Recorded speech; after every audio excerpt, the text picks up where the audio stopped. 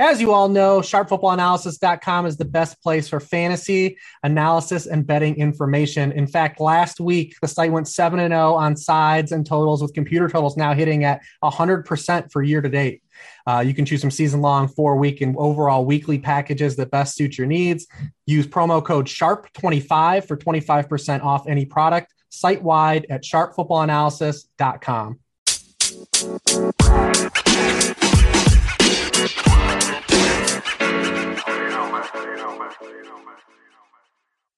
Hello, welcome to the Sharp Angles podcast. I am Dan Pizzuta, joined here by Rich Rebar. Rich, here we go. We made it through 4 weeks, heading into week 5. We have our first London game, which that can be all we say about that. We don't have to say anymore. But here we go, going into another full slate of games. How you doing this week? Doing great. Yeah, we're in week 5. We kind of joked on a conference call this week with the team about how Sunday is going to be like a long day, potentially long. You've got the early kick in London, and you've got this great Sunday night game of Bills Chiefs. So you have a whole day of football, and you kind of brought them. It's like, you don't have to watch the Falcons and Jets if you don't want to. Like, you can still ease into the day. So there's still an opportunity for a lot of people to just kind of take that one in with their breakfast, or even still go to church on Sunday morning if they have to, or do their thing and, kind of come back, and just check the box score if they need to. Yeah. As someone who is going to watches every game and pretty much writes almost every game on Sunday night, the amount I'm going to be paying attention to Jets and Falcons at 9:30 a.m. is very low. Well, think of your West Coast. I mean, West Coast, that's a 6:30 kick. Yeah. Anyone on the West Coast, don't do that to yourself. You don't have to. It's okay. I'm always jealous of the West Coasters on Sunday night, and then but this is one where I'm not. Yeah, I kind of am, because they'll just sleep through it. Yeah, absolutely. I kind of always think how much easier my life would be writing 1st and 10 on Sunday night if I just lived on the West Coast. So it was a 3-hour time difference. Like, that would be so much better, that instead of doing things at like 3 a.m., I'd just be doing them at midnight. I mean, there's no monetary change. You live basically right, like a suburb of New York, don't you? Like, so, like, I mean, it's still just as much to live there in the West Coast. So, hey, go for it. No snow. The snow's coming, Dan. Oh, it is. Oh man. Yeah. It's getting cold quick. It went from like summer to like kind of winter, like kind of quick. We didn't really have fall. It like went 80 to 60 real quick. And that's kind of how I feel about the early slate of games here. We've been doing real well with like some real good games in the early slate. And you just look at the early afternoon slate here, and man, like while we were putting together the worksheet on Tuesday, it was just like, these early games are not good. It took a while until we got to like the really good games, and you're just like Tennessee and Jacksonville, New Orleans, Washington, New England, Houston, Detroit, Minnesota. Like these are just not really fun games. But there are ones that we can definitely get into. I think one of the ones that I would like to talk about, I think in probably what is catching my eye the most in this early slate is Philadelphia and Carolina, because I think this is, an interesting game between two teams that,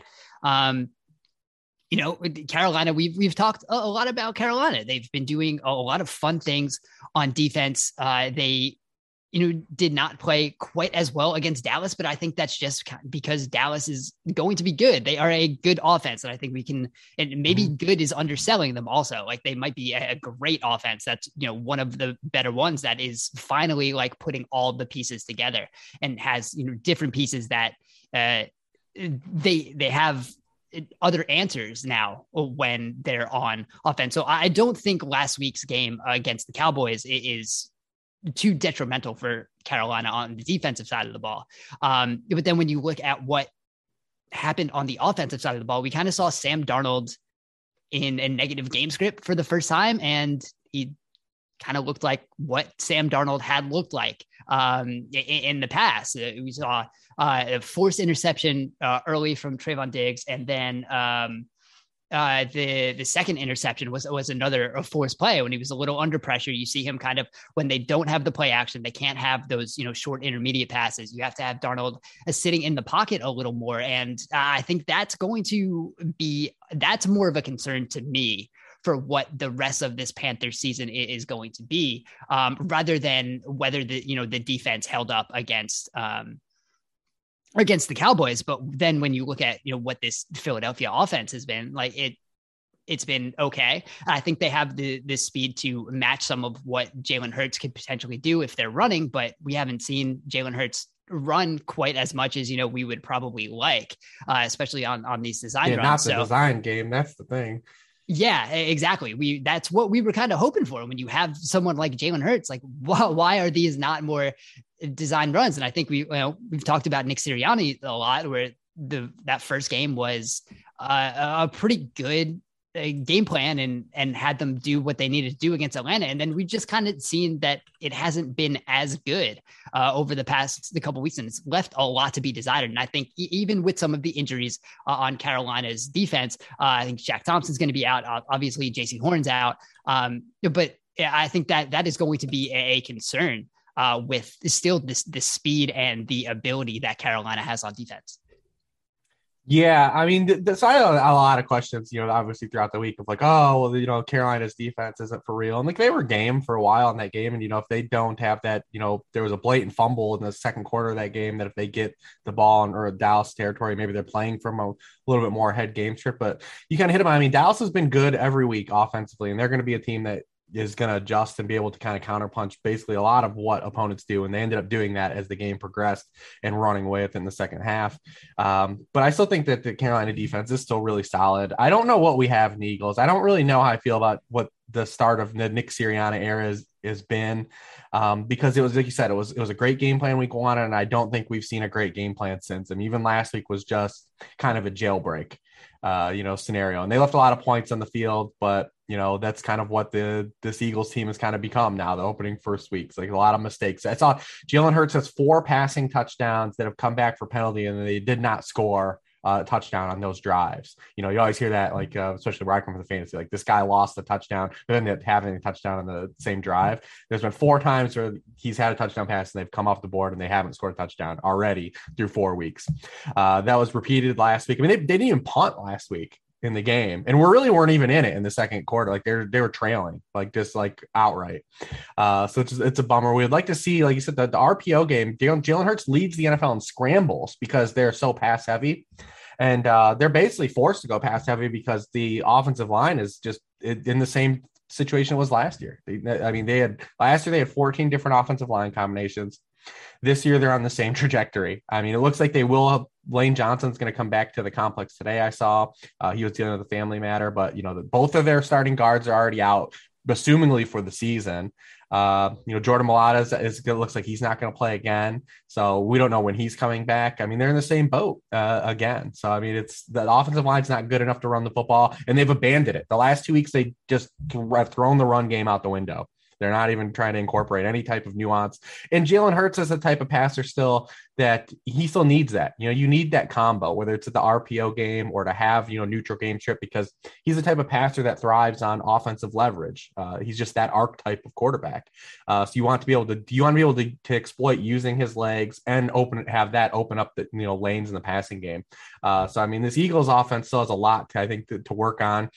We've seen them kind of be really bad in weeks 2 and 3 against the Cowboys. I'm definitely not going to say that just because they scored a lot of points and a bunch of yards last week, that everything's kind of, feeling good, especially against this Panthers defense. It's going to be aggressive. They are going to be missing, like you said, some key pieces, but I still think the Eagles have a lot to prove from an offensive tactical stance for me to really start feeling really good about this team. Yeah, absolutely. And I'm still interested to see how this Carolina secondary is going to be shaking out. I think we saw CJ Henderson come in a little bit last week. It, gave up the touchdown to Amari Cooper. on the outside there. And I think they're still struggling to figure out how to get in without J.C. Horn. And, they just traded for Stephon Gilmore, which I think is a really interesting. It's another just a shot at a guy who might be good in their scheme. And I think, we didn't see great play from Stephon Gilmore last year. He's coming off a rough season. He's still going to be on the PUP list until week 6. They're expecting to activate him in week 7, but I think this kind of just shows just from a grand scheme of what Carolina is doing. They're just trying to throw pieces at the defense and seeing if they stick, and I think that's a good way to go about it. You're banking on high upside from a highly drafted athletic piece in CJ Henderson. You're trying to bet on the high upside of a player who has been great in his career in Stephon Gilmore. And a team that, they had the cap space to be able to take on Gilmore's contract, which is why they only had to give up a 2023 sixth to get Gilmore when the Patriots were announcing, they were going to release him. They were one of the few teams that had the ability to take on that contract fully for the remainder of the season. So I just think they're putting themselves in a real good position, just kind of all over the place.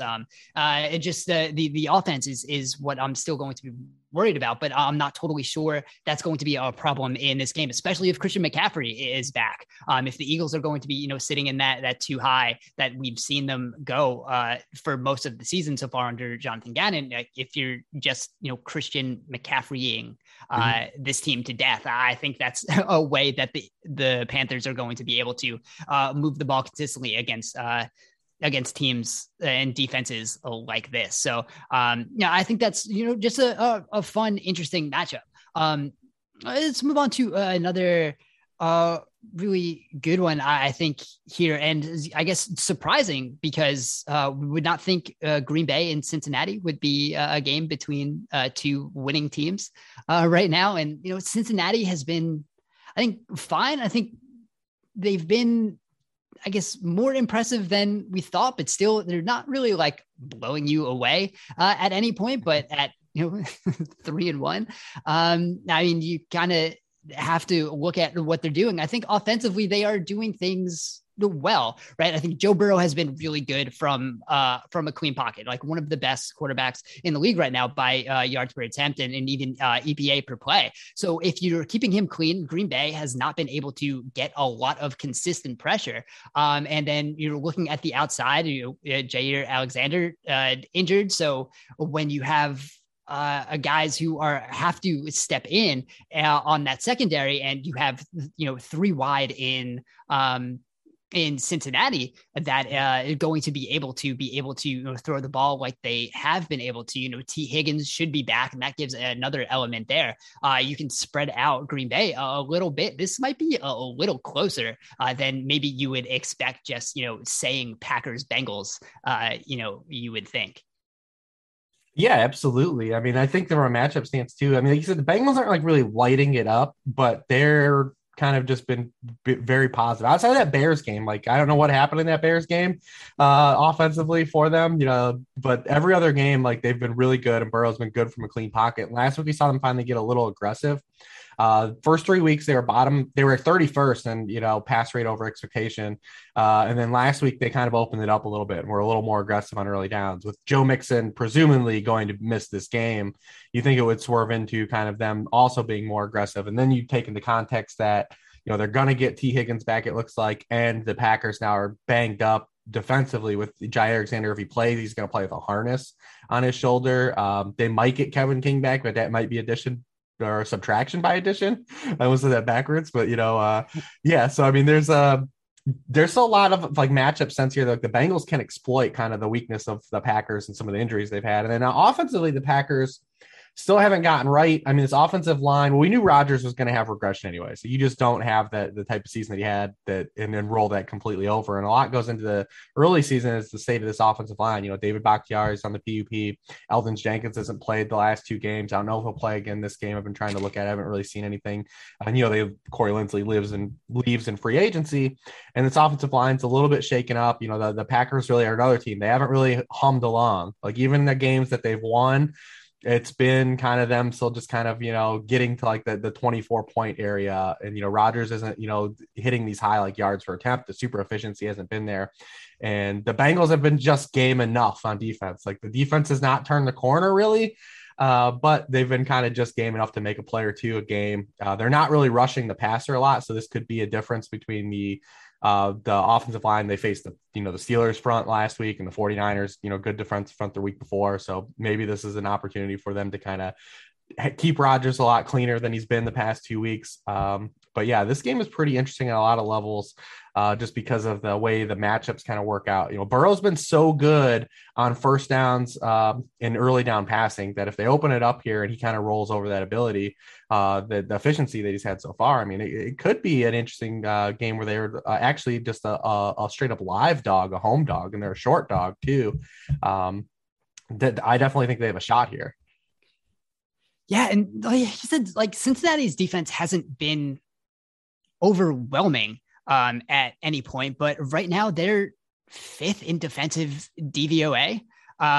They are 5th in yards allowed per drive. They're 6th in points allowed per drive. They're just kind of like getting things done in a way that's like not super sexy. Like you said, they're not creating a lot of pressure. Trey Hendrickson has been, when he's on the field, I think he leads all defensive players in pressure rate when they're just rushing 4. So like he's getting home a little bit. The rest of the team really isn't. They are, toward the bottom of the league in pressure rate, 23rd. They're not forcing a lot of turnovers either. I think they're only 18th in turnovers per drive.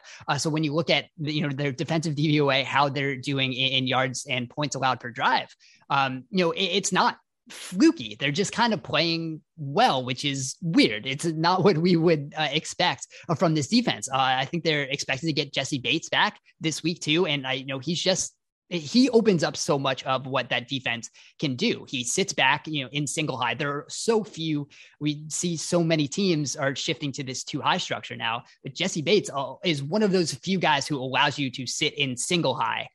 Because he has that sideline to sideline range. So he opens up a lot of the other things that this team can do. And I think you're looking at some of these corners are finally, playing well. Mike Hilton's been one of the most underrated corners in the past couple of years, be able to play the slot and blitz. So I think he's opening up a little bit. I think you just have some of these guys on the outside, and it's going to be interesting. It's just, I can't believe I'm talking myself into like Bengals being closer to the Packers than we think, but I think that's kind of where we are at this point. I think a lot of these pieces are playing well. And when you said on the other side of the ball, Joe Burrow's so good in that quick game, just again, leading the league in EPA in some of these short passes, and how successful he can be on these short passes. So I think, like you said, even without Mixon, you can quick game these guys to death, possibly. Kind of like we said about, the Panthers and Christian McCaffrey. I think you can do that with some of these receivers with T. Higgins, with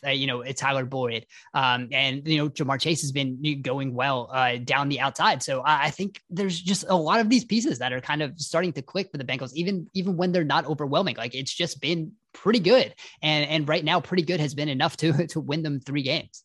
Yeah, I mean, I'm not going to bet them because the Bears game is still like in the back of my mind, to not to overstep on them yet. But I mean, it would line up. I mean, neither of these teams have faced like a good quarterback schedule at all. The Bengals did play Kirk Cousins in one of their games, but their other games were against the Bears duo. That was like the game where Dalton got knocked out and Fields came in, and they faced Big Ben, and then they faced Trevor Lawrence on Thursday night, and Lawrence did look good in that game.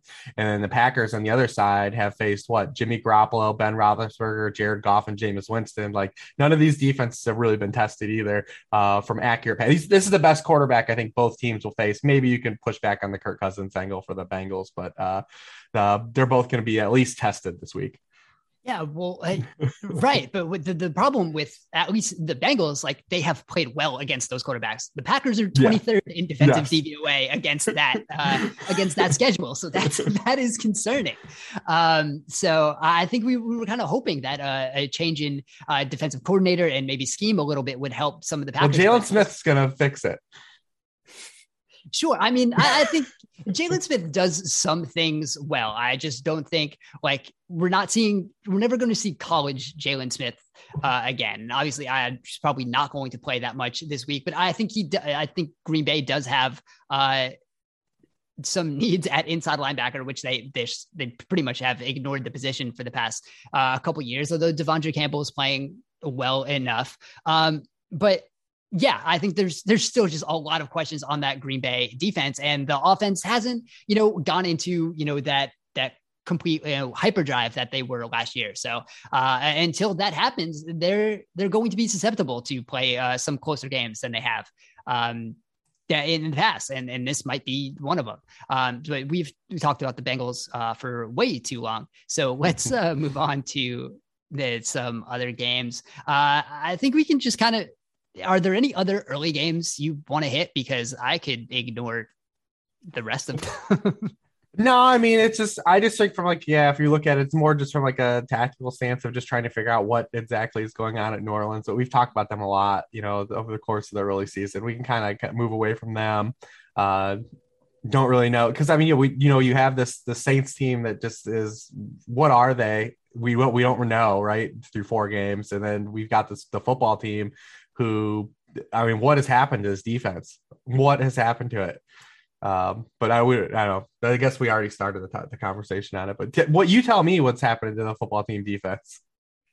Well, regression is always going to be in play there, just in general. But if everyone was still playing well, right? But they don't really have a great. They're not schematically doing great things that would put them in good places if guys are, underperforming. And I think that's, part of the problem here. There's some miscommunications happening on defense, and that's leaving, some openings where, they were a little tighter last year. I think some of the linebackers have not been playing as well. I think they're still trying to figure that out. And the outside pass rush has not been there. I think their best pass rushers have been coming from the inside. Jonathan Allen has been great. Daron Payne has been good, but the pass rush that we kind of expected to be there from Chase Young and Montez Sweat just has not completely been there. I mean, they're 11th in pressure rate, but I think just so much of that is coming from the inside. Jonathan Allen leading is 3rd in pressure rate for defensive tackles. In a 4-man rush, and he's really bringing it, but it's just that's where it's coming from. It's that interior. And then I think just a lot of the other pieces just aren't really holding up as we kind of expected. And there's not a lot schematically to make up for that either. So I think they do have a lot of pieces that just kind of need to gel together a little more. And I'm not totally sure how that's going to work or how much better it can really get in the short term. This kind of feels like I think that's going to take a couple of weeks at least for it to really click. But again, against New Orleans, this is a team that just no longer throwing the ball to Alvin Kamara. Or to anyone. Really? Sure. Yeah. I mean, Marquez Callaway just hasn't been the receiver we thought he might be after the preseason. I'm not sure, why that's happened. Yeah, there's been really no big receiving threat. They're trying to run the ball up the middle through Alvin Kamara, and that's kind of worked a little bit. But there's only so much you can do there, asking him to carry so much of that load. Jameis Winston's still doing Jameis Winston things. Even when they work out, the Taysom Hill still he threw passes against the Giants. But let him back in, man. Yeah, it's somehow, when they come in, it's 90% he's going to run quarterback power, and somehow it still works, which is incredibly just frustrating to watch. Why does the Taysom Hill thing work when there's really one play they run? I think New Orleans is still they're trying to figure out what they are, and I just don't think they have any pieces they like, that is going to structurally have that offense moving around like it should. I don't think they're comfortable with the Jameis Winston, drop back game. They don't have the receivers that kind of mesh with what Winston should be doing well. So it's really weird to see them just giving the ball to Kamara just so often. But luckily the defense has played well enough that there were some, hiccups against the Giants that did let the Giants get back into the game. And there were some deep passes there, but the defense has been good enough where, Winston hadn't had to do a lot beforehand. So they could kind of play that type of offense that's just been able to get them through the games. And even like his, we talked about his 5 touchdown game, like he barely had to do anything. And there have been a lot of few games like that. But I think if we're looking at what this defense is going to be able to do against Washington's, look at the Taylor Heinicke is like Jameis Winston-esque. He had some Jameis touchdowns and Jameis type throws against Atlanta. I mean, that touchdown to Terry McLaurin, he had no idea like where that was going. Like that should not have been a touchdown. And if it was not for Terry McLaurin, like that should not have been a positive play at all. So I think we might see some just wild throws that just should not happen. The Heinicke experience is enjoyable. I'm enjoying the Heinicke here because it's like Fitzpatrick still playing. It's why I like it. Yeah, I think we're going to see some similar quarterback play from these two teams, and I think it's probably going to be whatever defense is able to make those mistakes actually turn into turnovers. That's probably what's going to be what flips this game here. All right, so let's get to some better games. Let's talk Browns Chargers because this is the Chargers. I mean, the offense is finally cooking. Justin Herbert doing Justin Herbert things. But I think what's really exciting is this defense is really starting to come along. They are now at 9th in defensive DVOA, which like when we looked at this team before the season, we were like, okay, Brandon Staley is going to come in. He's going to be doing a lot of great things, but does this team have enough talent on that side of the ball? And what Brandon Staley has been able to do is he just has a defense that's centered around who the great players on that defense are. And that's, Derwin James, that's Joey Bosa. And also now that's Asante Samuel Jr., who has been incredible. I think we talk a lot about how hard it is for rookies to come in and play corner well. And that really hasn't been the case this year. I think we saw with JC Horn was able to step in. Asante Samuel Jr. right now is 4th in adjusted yards allowed per coverage snap, which kind of adjusts yards for touchdowns and interceptions allowed. He's 4th among corners. And that's not, crazy high on interception. He has 2 interceptions. So it's not like it's a Trevon Diggs thing where he's, has 5 interceptions and that's bumping up that ranking. He's just playing so well. And I think when you can structure that defense around more talent than we kind of thought this team might have, now I think they now look like one of the best teams in the AFC and against this Browns team where this offense has struggled a bit. I think we should probably, we've been talking a little bit about Baker Mayfield, but this might be a conversation like we need to be having about Baker because I think he was the biggest beneficiary of the Justin Fields debacle 2 weeks ago because he did not play well, but we were so caught up in talking about the Justin Fields game plan in that game that Baker kind of fell under the radar, and he again against Minnesota did not have a good game. Missed Beckham on a bunch of throws. He's back to like looking indecisive in the pocket. The on target rate is just not there, and the explosive plays that they were building off some of those play action shots, like those have not been there either. So the Browns defense has been as advertised, but I think we kind of thought this defense or this offense in the second year was going to continue to take a step forward. And it's taken a couple steps back. And I think that is absolutely concerning for the Browns, especially against what this Chargers defense could be. Yeah, this game's interesting because how did the Browns approach this and how does Brandon Staley approach it? Because we know how Brandon Staley typically wants to play defense, right? They don't want to give up they don't even want to let you attempt deep throws if they can. And Carr had a couple shots. He had Ruggs for a long one that he overthrew late in that game. But the way to play against the Browns, like if you wanted to just let the Browns run, they will totally adhere to that. Like, sure, like, yeah, we'll run, Chubb and Hunt the entire game if that's what you want us to do. And so that's gonna be an interesting cat and mouse game. Because what inherently Staley has always done is what the Browns would love for them to do. So it's gonna be interesting to see if they do mix it up a little bit this week defensively. We talked about a couple of teams that had like really great starts. I mean, the Chargers defensively have given up a decent amount of yards, but look at their ranking in DVOA and everything. And they faced Dak Prescott, they faced Patrick Mahomes, they faced Derek Carr. They faced good offenses out of the gates, outside of Washington in week 1.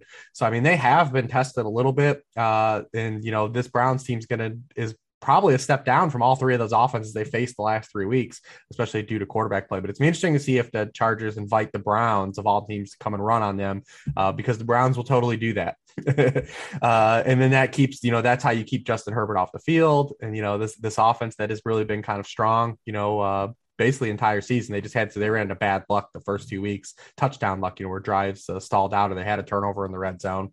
But Herbert, and the one thing is we've seen him do his pressure stats have regressed, and maybe it's only a 4-game sample, so maybe he ends up getting hot again. But remember last year, he was just like impeccable under pressure, and everyone's like, all right, this stuff can't sustain itself. And it hasn't to start the year. I mean, under pressure, he's gone to 5.1 yards per pass attempt. He's completed 55% of his passes, compared to 73%, when kept clean, 7.8 yards per attempt when kept clean.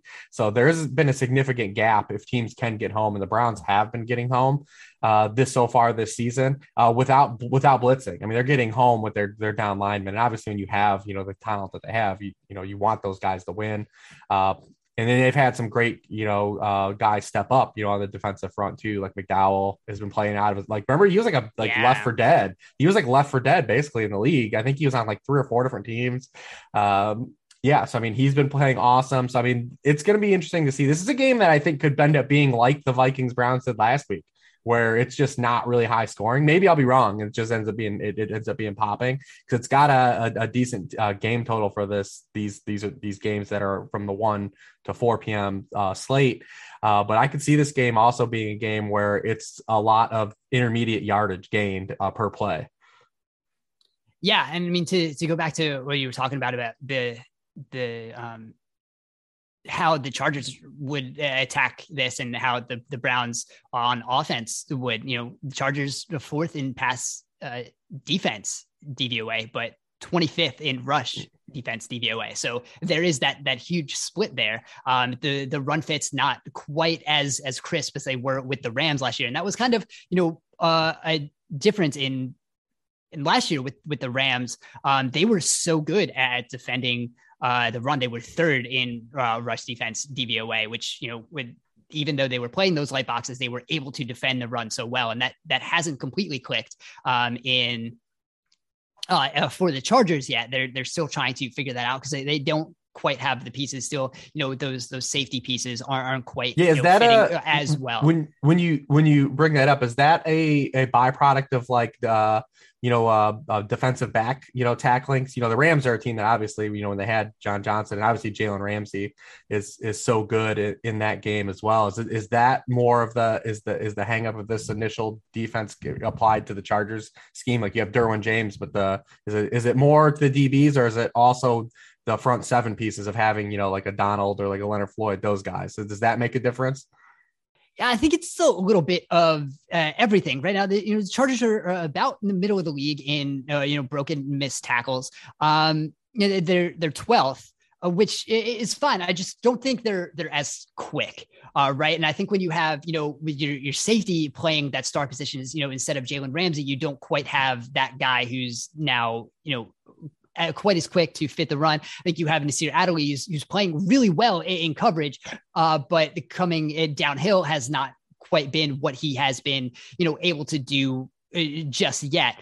So I think there's still a lot of the pieces that they have to kind of, aren't fitting exactly as they were with the Rams in the run fits, even though the coverage has been great. But I think that hasn't really been an issue so far. But like you said, against the Browns, it probably is going to be, one of the run heaviest teams in the league. Even when the Browns are playing well, they want to be able to run the ball on early downs because they're so successful at it. So I think they are going to continue to try to do that. So how that is, yeah, like you said, this could just be a run it down their throats, dare them to. The Chargers are going to dare them to run, and the Browns are going to run and dare the Chargers to do something else on defense, and that's how it's going to be. And then, on the other side of the ball, I wrote about after week 2, I think some of Justin Herbert's struggles on early downs and how they were going about that. And I think a lot of it was the pressure. And I think it was part of what that pressure was doing was forcing them to check down quicker than they had been in the past. And that was a lot of, dump offs to, Austin Eckler or the running backs or the tight ends. And he was just getting the ball out quicker. And that's how they were dealing with pressure. But that led to a lot of, fewer explosive plays. And I think when we saw Justin Herbert do great under pressure, and it's kind of like how he was great on third downs, we saw him kind of just hanging in the pocket and waiting for that big play to open up. And I think the Chargers just as a whole, I think have been less open to that early in the season. But I think we saw a little bit more of that on Monday night. So I'm interested to see how that is going to go, if they're going to allow Herbert to hang in the pocket a little more, maybe wait for something to open down the field, or if it's going to continue to be that quick check down game when pressure is coming on early downs, knowing that there is another down, they can get to third down. And I think they've just been open to playing that style of offense more than the Chargers were last year when Herbert was just out there, making plays. And that's what he does on third down still, because he has to. There is no down after that. So that's why that success was there on third down and not so much on the early downs under pressure. So I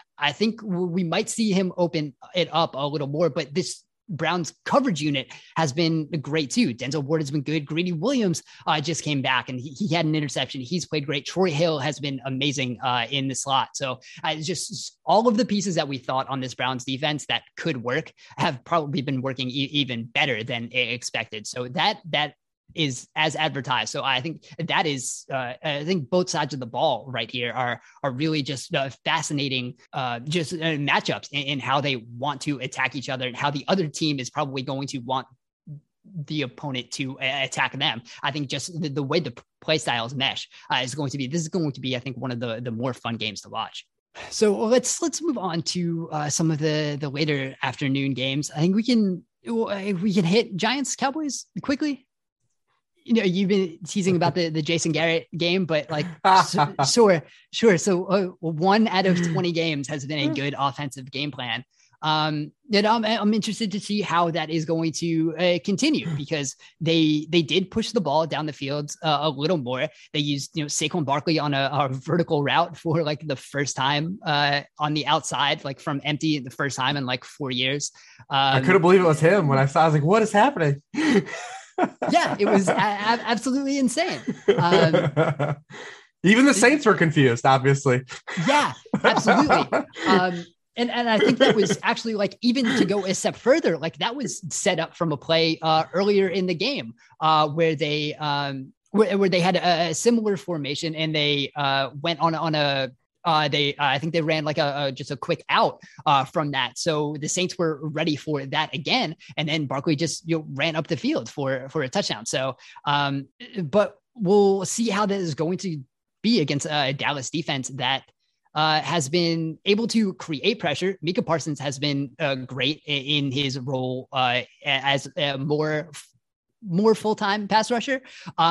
He's been incredible there. He's one of the top players in the league in pressure rate. He's among the tops in pass rush win rate from ESPN. So I think that still gives Dallas an advantage there. You have a secondary that has just been aggressive to a point where they've been able to get some turnovers. And if you can still bait Daniel Jones into throwing into a tight enough window where a turnover is possible, like that's still going to happen. Like we haven't had the crazy Daniel Jones turnover yet. Like that, it's coming. I don't fully believe that he's completely erased those from his game. That's just so I really think like those it's on the way. So and maybe Trevon Diggs baiting him into one is coming that way. And then on the other side of the ball, the Giants just they haven't been able to create pressure.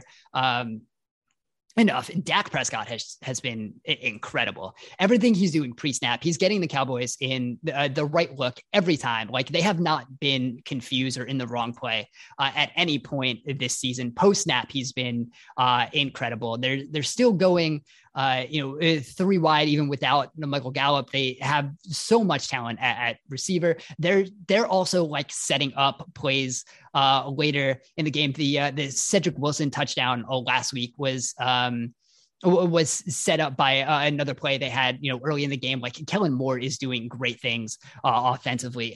So I don't think the Giants have enough on defense to stop the Cowboys offense. I also don't think the Giants offense is going to be aggressive enough to hang with that. So as fun as the Giants might have been against the Saints, I don't see it holding up against Dallas.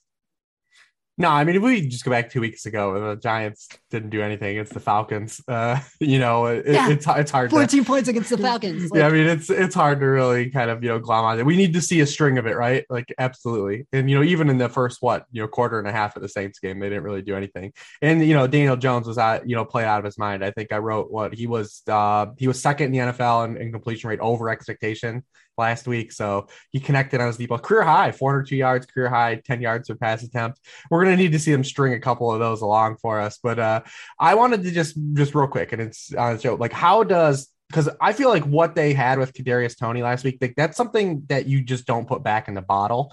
But where does he fit in when you get Shepard and Slayton back? Like, how do they keep him on the field? How do they find a way to keep him in a game? Because it was a clear difference maker on offense, just him touching the football. He looked like a player like this guy needs touches. Yeah, I mean, for the first time, they treated him like an actual wide receiver, which I feel like is what you want to do in that situation. The first couple of games, it was, when he was in the game, like the ball was going to him on a jet sweep and the defense knew it. So they were like some disastrous plays early in the season, but they, treated him like a wide receiver, which is good. And he had some yards after the catch ability. And so we'll see. I wasn't completely sold on him as a prospect, but yeah, like you said, like when you show what he did as the Saints, it's going to be hard to keep him on the field, especially if you want to use him in the slot where Sterling Shepard has been, so good. He was excellent to start the year. Like Shepard was awesome. Yeah. It's going to be hard, even running 11 personnel when Jason Garrett wants to have as many tight ends on the field as possible. So it's going to be something that I'm just not sure if there's going to be, more of a rotation. Like you can't really rotate Kenny Golladay out, right? Because you're paying him too much to be a rotational player. Now you have even John Ross now had that deep touchdown. Does he take some Darius Slayton snaps? So I don't know if you're just going to be rotating so much, but then does that throw off the timing that you have with Daniel Jones when you're rotating so many receivers in there? So I don't know. It's a real interesting dilemma for the Giants because they somehow have too many good receivers without having a good passing game. I'm not totally sure how that works, but that's where we are with the Giants still after this game. So, he does need to be rotated in a little bit more. So if they can, get him in there, play a little more and not just for those those gadget plays. If they're going to use him as a receiver a little more, I think they should. So, I don't completely trust them to be doing the right thing there, but I think that is an interesting thing to watch, especially, for fantasy, if you want to see, how many snaps this guy's going to be playing, because, I think they just need all the playmakers they can get on the field. So speaking of playmakers, Kyler Murray still doing Kyler Murray things. And I think that's just going to continue, right? Like even in a game where he didn't like light up the box score. Like he was so good last week, just doing what he does. So I think this Arizona team now against San Francisco, with the defense has still been, playing fairly well. So I think they still have a lot of speed there, but I think just everything we're seeing from Kyler right now, like that's, and we might have a Trey Lance game. Like if this is Kyler and Trey Lance, like that's going to be fun. But Trey Lance, was not great consistently or really at all. There was, the touchdown to Deebo Samuel, but obviously that was a complete blown coverage by Seattle. But I think, figuring out what Kyler Murray is doing has been my favorite, week to week thing so far this season. Yeah, I mean, it's all coming together. I mean, he's now turned into the player where you can do everything right and it doesn't matter. You do defensively. They have that 3rd and 16 pressure dialed up. The pressure's there. He takes away the angle. Not only does he take away the angle to get away from the blitz, but then he finds a way to get up and still gain 16 yards because he's so fast. I mean, when you have these types of players and it comes together, and listen, Cliff's been good this year. We gave Jason Garrett 1 game of credit. He's got to string them together, but Cliff's given us 4 now. He's starting to do some fun things. Maybe it was just the early personnel things, but I mean, we'll see if he does, some game decisions. We saw it in McVay. He had a lot of questionable decisions again last week, in terms of the kicking game. But you saw they ran a play where you had, Chase Edmonds split out wide. He motions in, and it's an outside zone handoff to Rondell Moore. They've got fun stuff going on, and they've just been a defense or an offense where, like I said, you can call a perfect play defensively to combat what they're doing, and they've got now playmakers that it doesn't matter. They've had 400 yards of scrimmage in all 4 games. Only team to do that. It's the first time they've done that in franchise history. This 49ers defensive structure, which has been the same, not blitz, play a lot of, outside quarters. Kyler's run all over them every time that they played. He's 34 yards, 70 yards, 91 yards, 75 yards. So I mean, I anticipate the Cardinals still not being slowed down here at all, and it just depends what happens with the 49ers.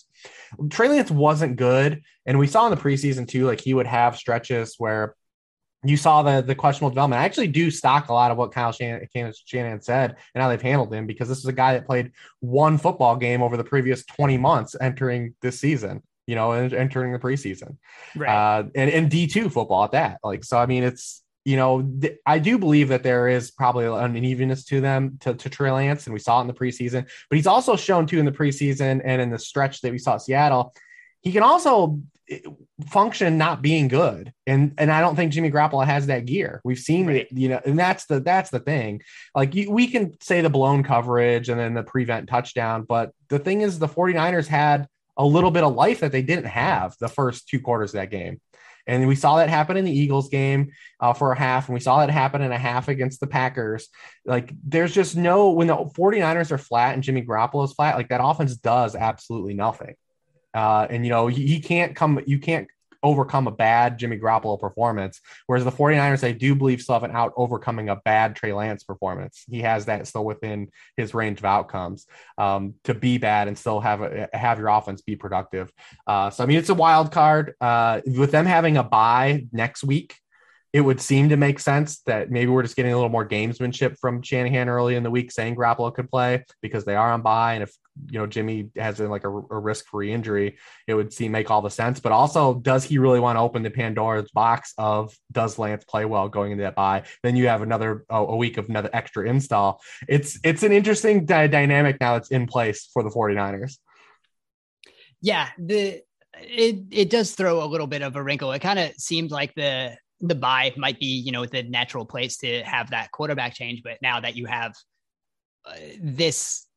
the game before the bye that they have to kind of figure out, it is, an interesting dynamic. So we'll see. But yeah, like you said, there's just there's more answers to questions when Trey Lance is in the game. Like you said, there's just, you have that secondary thing that you can rely on, where, you have that open rushing ability, and it opens up things for other running backs, right? When he's in the game, and you have, I think we kind of saw that, that was and him entering the really game in the preseason. Yeah. And him entering the game at the half when you had a full week of install that didn't revolve around Trey Lance playing is different than him starting the game too. Yeah, and it'll be interesting because as well as the Cardinals defense is playing, I think the one thing you can potentially get them on is, some misdirection when you're, trying to fool some of those linebackers, and that that defensive line is trying to come, straight up the field to get pressure and rush the passer. If you can have some of that misdirection, I think that's what some of this, running game is going to be, whether it's Garoppolo or Lance. But I think Lance brings up, that added element of that run game from the quarterback. And if you have to defend that, it opens up a lot of other lanes for what they want to do in the run game, which I think is going to be to their benefit long term, even if it's not that game. And I think just one other thing to look at, the San Francisco defense has played well, as we said, but there's this, a big split between how they are in short passes, and they're 7th in defensive DVOA against short passes. They're 20th in DVOA against deep passes. And Kyler Murray has been on another level throwing deep this year. He is 13 for 18 on passes that have traveled at least 20 yards past the line of scrimmage. That is a 72.2% completion rate on deep throws. He's not going to continue to do that throughout the season, but he's just been on just insane other level right now. He has been on target on 77% of those. 88.9% have been catchable. He's just insane on those deep passes, and those deep passes are happening, right? Our constant criticism of the Arizona offense for his first 2 years was that everything was short. It was screens, short passes. Yeah, it was the horizontal rate. But now, whether it's, in structure or Kyler's, kind of scrambling out and making these plays happen, these deep passes are happening, and he's doing so well on them that even if he regresses a little bit, I think he can still be one of the best, deep passing production passers in the league. And that's just an added element that this Arizona offense has this year that they didn't in the previous years, even though Kyler has, one of the strongest arms in the league. And now that deep passing is finally coming as part of the offense, he's hitting on it at an extremely productive rate. So even if that doesn't completely hold up to, the rate it's been, I don't expect him to be a 70% deep passer during the season, because no one is.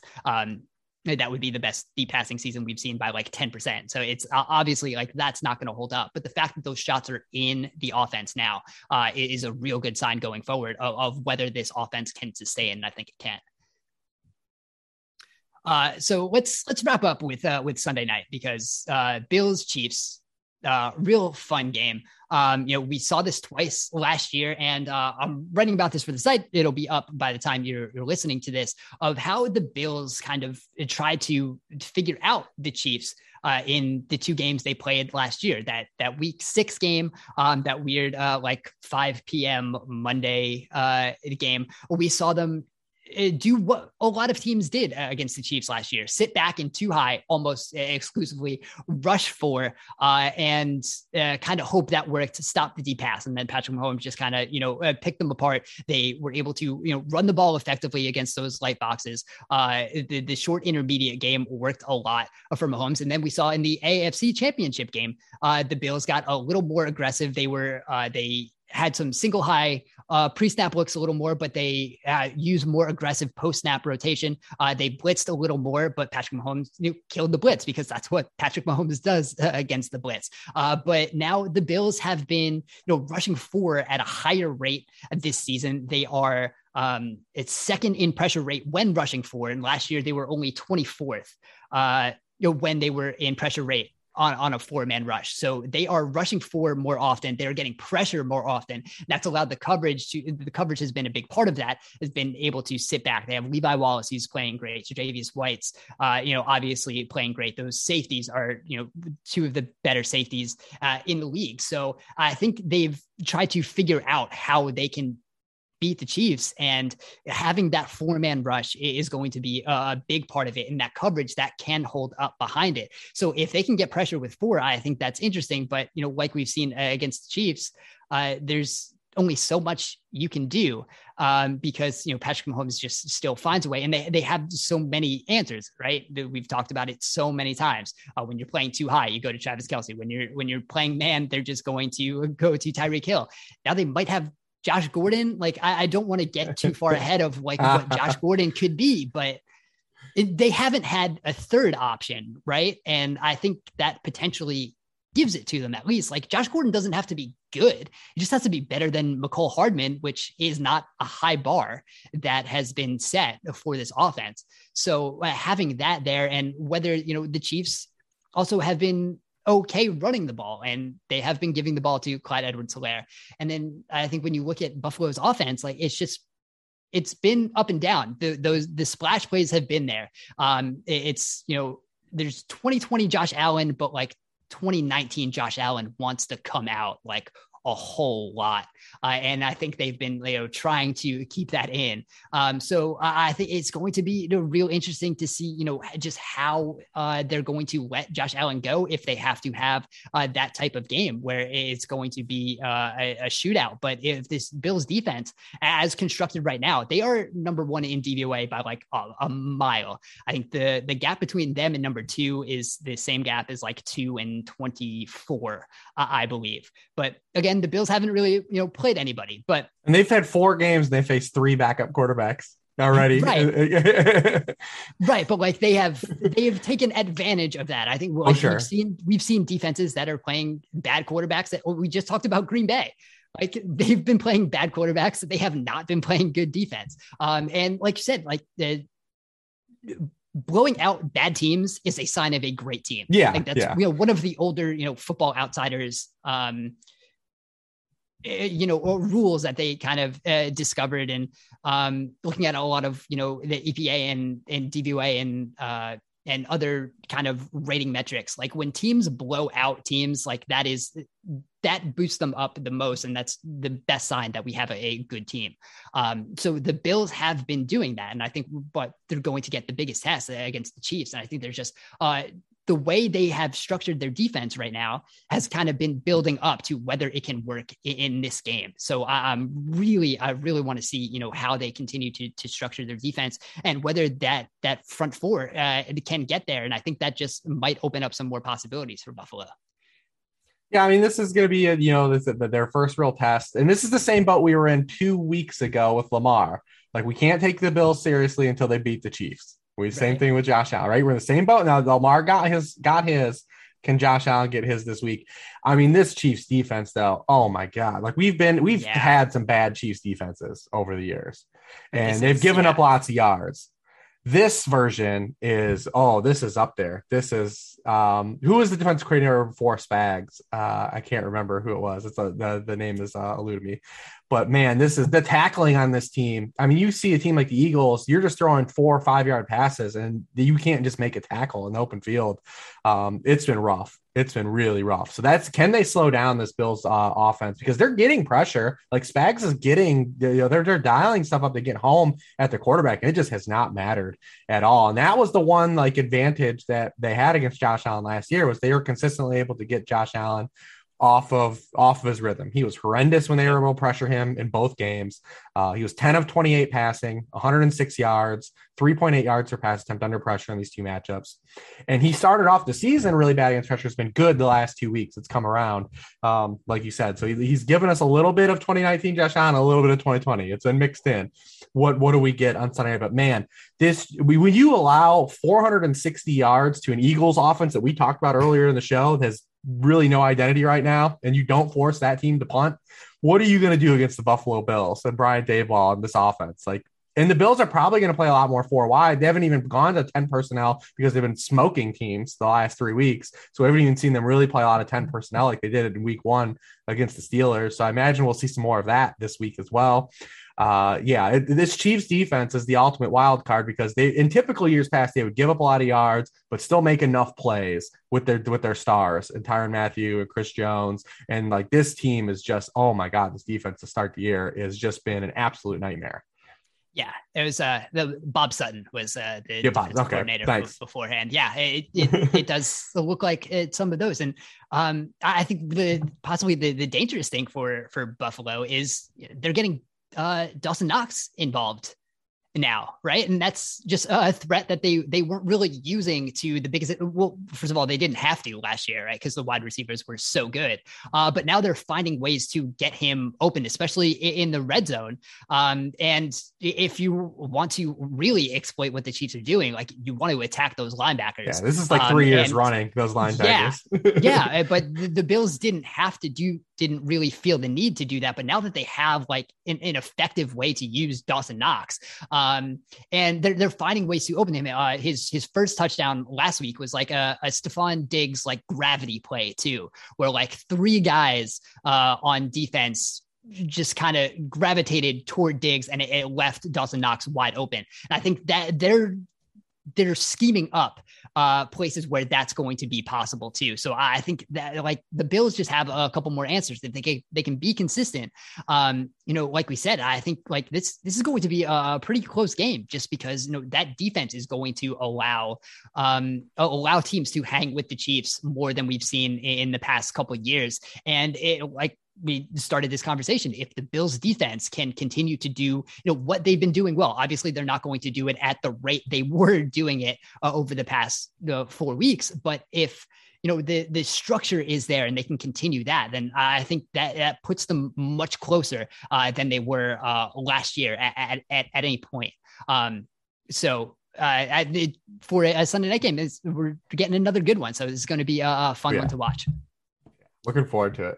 Yeah. So we will end that there. Thank you guys for listening. If you have not listened to Rich's fantasy show, you should be doing that every week. It is on this feed. Also the Sharp Angles betting show, everything on this feed you guys should be listening to. You can find all of our work on sharpfootballanalysis.com. You can find Rich on Twitter at Will Reeves. You can find me on Twitter at Dan Pizzuta. Thank you guys for listening, and we will talk to you again soon.